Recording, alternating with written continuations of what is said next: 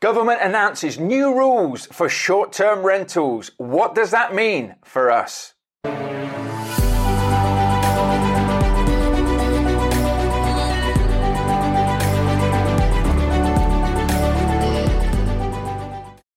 Hello, my name's Mark Fitzgerald, and it's great to have you joining me here today.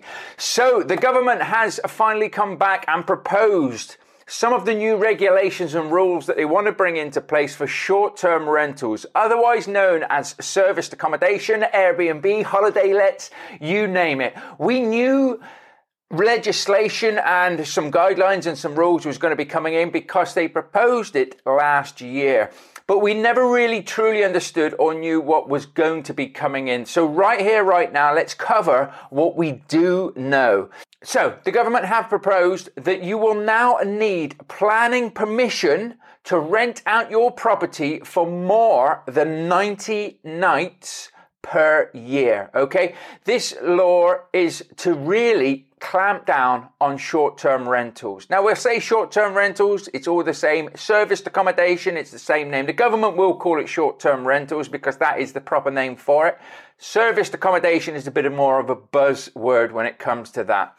Now the reason they're doing this is because in certain areas, particularly holiday destinations, seaside resorts, a lot of people now are turning those properties into short-term rentals to get the summer trades, to earn the big bucks, so to speak, because they'll earn more than they would with a vanilla buy-to-let. Now, what does that mean for us? Well, that actually means that the opportunities in those areas then for people who are residential buyers are going to be struggling. Why? Because the prices in the areas are going up. It's difficult for people to buy properties to live in as a residential, and the government are sick of it. They want to remove it all. Now, on top of that, there probably will be some rules and some regulations that they'll want to bring in. But the fact that you need planning permission to change your property from potentially being a C3 residential planning class to the new class, which they haven't actually given us a name yet. A lot of people are suspecting and thinking it could be a C5 class, could be made more difficult if they decide to bring in Article 4 or some sort of Article 4. Now, if you've watched my channels or you've watched these channels and you've heard about it in the past, Article 4 means it can be very, very difficult to get planning permission to convert your property into another use. So if we take HMOs, houses of multiple occupation, where the properties are rented out by individual rooms, a lot of councils brought in Article 4 areas around the town centres to stop people from buying residential properties and converting them into HMOs. If they did do that, they had to go through planning. If it was in an Article 4 area, that planning could be turned down by the council because they were saying there were too many HMOs in the area. They're going to be looking at doing the same with short-term rentals, okay? So I do expect that in populated, high densely populated areas where there's a lot of short-term rentals, they will bring in a sort of an Article 4 rule so that you have to go through planning. The council have to know about this and they can obviously turn you down if there's too many. Now, if you look at certain seaside resorts, particularly places like Bournemouth and things like that, they've had local licensing in it there. They've had other restraints put in by local councils already. So there's lots of different strategies and lots of different ways to do short-term rentals. So of course you can buy a residential property right here, right now, and still convert it into a serviced accommodation short-term rental. And what the government are also saying is if you are already operating, in most cases, you will be granted planning permission. It's really, once they've set a deadline, they've set that date in to say from this moment, you need to go through planning to change it. Those are the moments. So you'll have what they call sort of grandfather rights. And a lot of people had that with their HMOs as well. So the HMOs were already operating as compliant HMOs to the regulations. And that's very, very important. We'll touch on that in a minute. But if they were already set up, they were granted licenses with grandfather rights. So I've said this once and I'll say it again. Now is a golden time to be getting into serviced accommodation. If you want to build a successful serviced accommodation business, You really need to be up in your game and getting out there and doing it right here and now before this deadline comes in. Now, on top of this, I can see certain requirements coming from the government as well. And this is a good thing because we want to make sure that we're looking after people. We want to make sure that our serviced accommodation or short-term rentals are safe for everybody. We don't want anybody getting hurt or having any problems, do we? So I do believe that there will be some fire regulations that are going to really be stepped up and mandatory in all properties. At the moment, you've got to do a fire check and make sure that your property is compliant, but you can do it yourself. I think there's going to need to be an official check and things like fire doors, things like integrated smoke alarms. You know, you should already have potentially fire blankets in the kitchens and things like that. Potentially fire extinguishers as well, although I don't always like fire extinguishers because it actually attracts people to fight fire rather than just getting out of the way. So there may be some regulations that come in and some compliances that come in with that as well. Now, here, we always want to make sure that we are savvy investors, that we are doing the right things.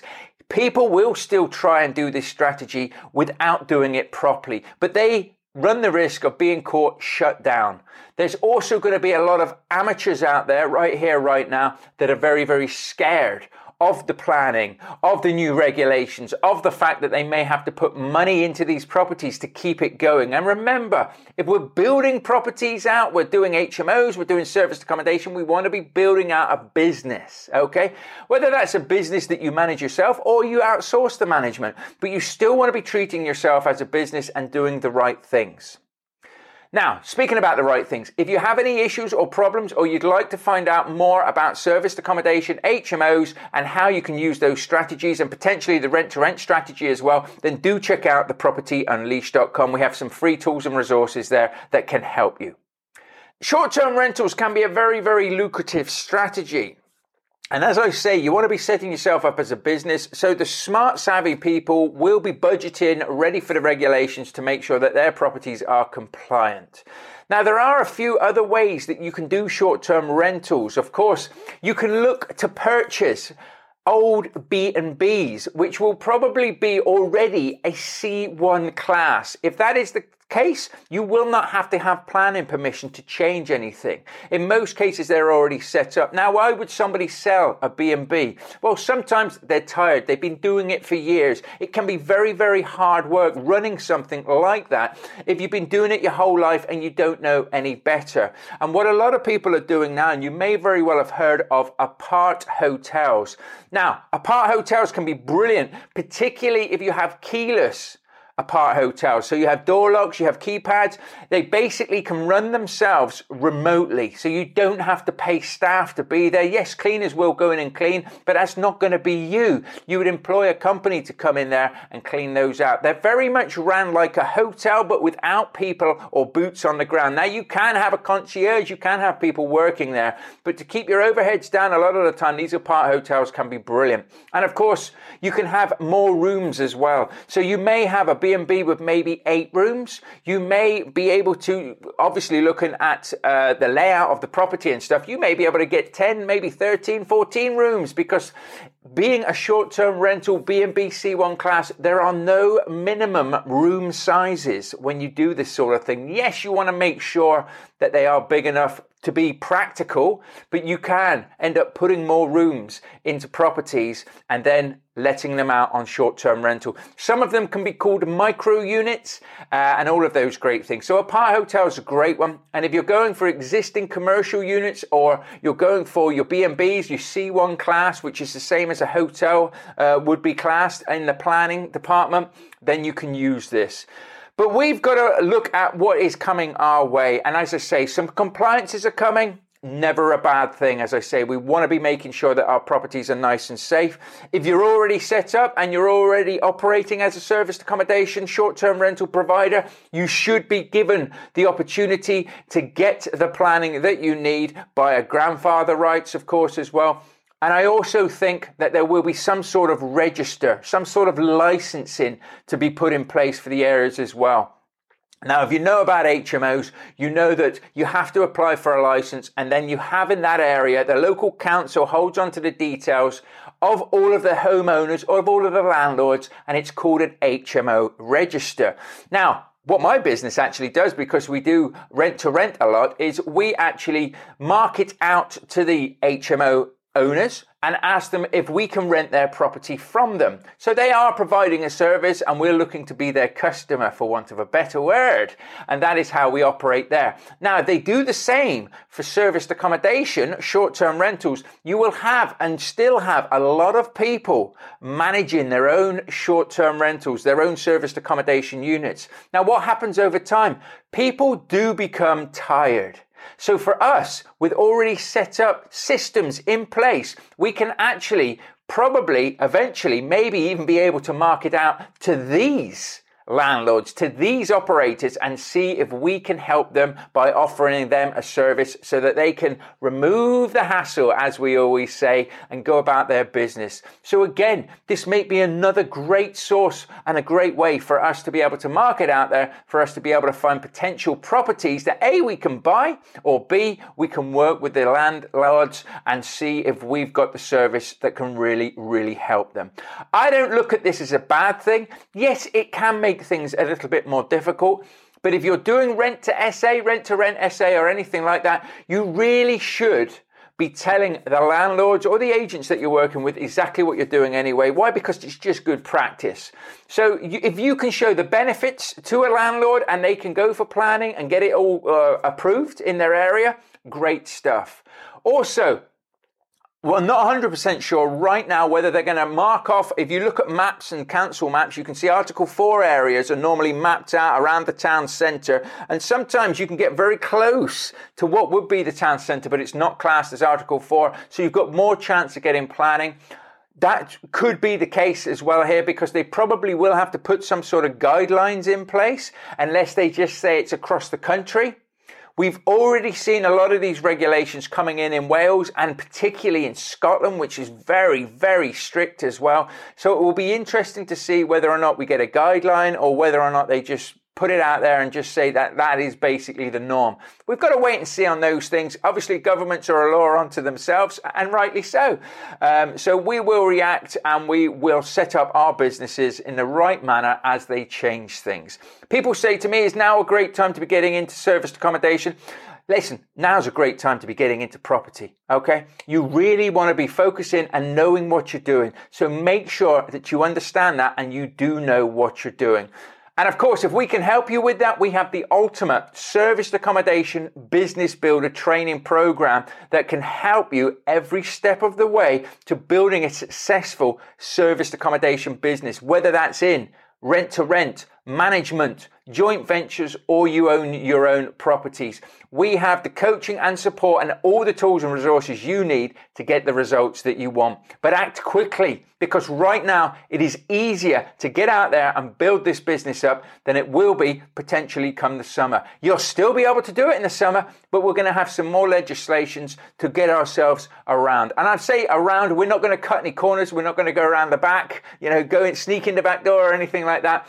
But we will have more compliances, more red tape to get through. So it could be a little bit trickier to do, but it will still be able to be done. Why? Because, hey, we can still do the same with HMOs. I have an HMO, rent to rent business. There's lots of red tape. There's lots of compliances there. But I tend to go and I try and work with the people who have already set those up, who have already gone through the red tape, who have already done all of the work for me.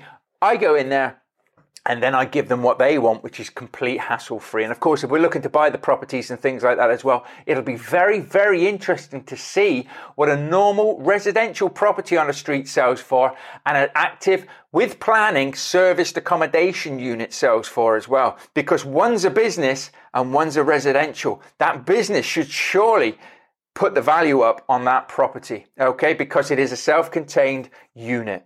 So it's going to be very, very interesting. So I don't think we should really think about getting our nose bent out of joint with these things. These things always happen in business. Things change. Things never stay the same. So we've just got to react to it. But Michael Grover has said himself, and I shall quote, "We know short-term lets can be helpful to the tourist economy, but we are now giving councils the tools to bring them under control so that local people can rent these homes as well." And companies like Airbnb are also welcoming the announcement. I actually think it is quite a good thing because it is a bit of the Wild West out there at the moment, and I don't want to see anybody get hurt. I don't want to see anybody, doing anything that they shouldn't be doing. If I go and stay in an Airbnb, I'd love to know that it's got the local, safety standards that it should have, that it's set up in the right manner. And of course, if you do that, there should be some sort of council seal of approval or some sort of government seal of approval to say they've got this stamp because they tick all of these boxes. And that should be something that you can advertise as well. So when you see on Airbnb or Booking.com or anywhere else, people trying to let their properties that haven't got, so to speak, this stamp of approval, you know not to go and stay in those properties. Stay the savvy property professional that we always are. I hope this episode's helped you. I hope it's given you a bit of food for thought. It's not scared you in any way, shape or form. As I say, power is knowledge. You need to know what you're doing. Once you do, and you keep yourself on the inside with the people that are doing this, with the people who are actively doing this, then you put yourself in the right place. And of course, if you need any further help with this, then do check out thepropertyunleashed.com. Free tools and resources. We've also got the Property Unleashed podcast, so you can listen to these episodes as well. And of course, if you've enjoyed this, do feel free to subscribe and reach out to me on social media channels, Facebook, LinkedIn, Instagram, TikTok, you name it. I'm on all of those. I'm more than happy to help and point you in the right direction if I can. And as I say, we've got some free guides, got free training. Keep yourself in the know. If you're just starting out, grab hold of those and go and learn some more. I look forward to you joining me very soon. You take care and bye for now.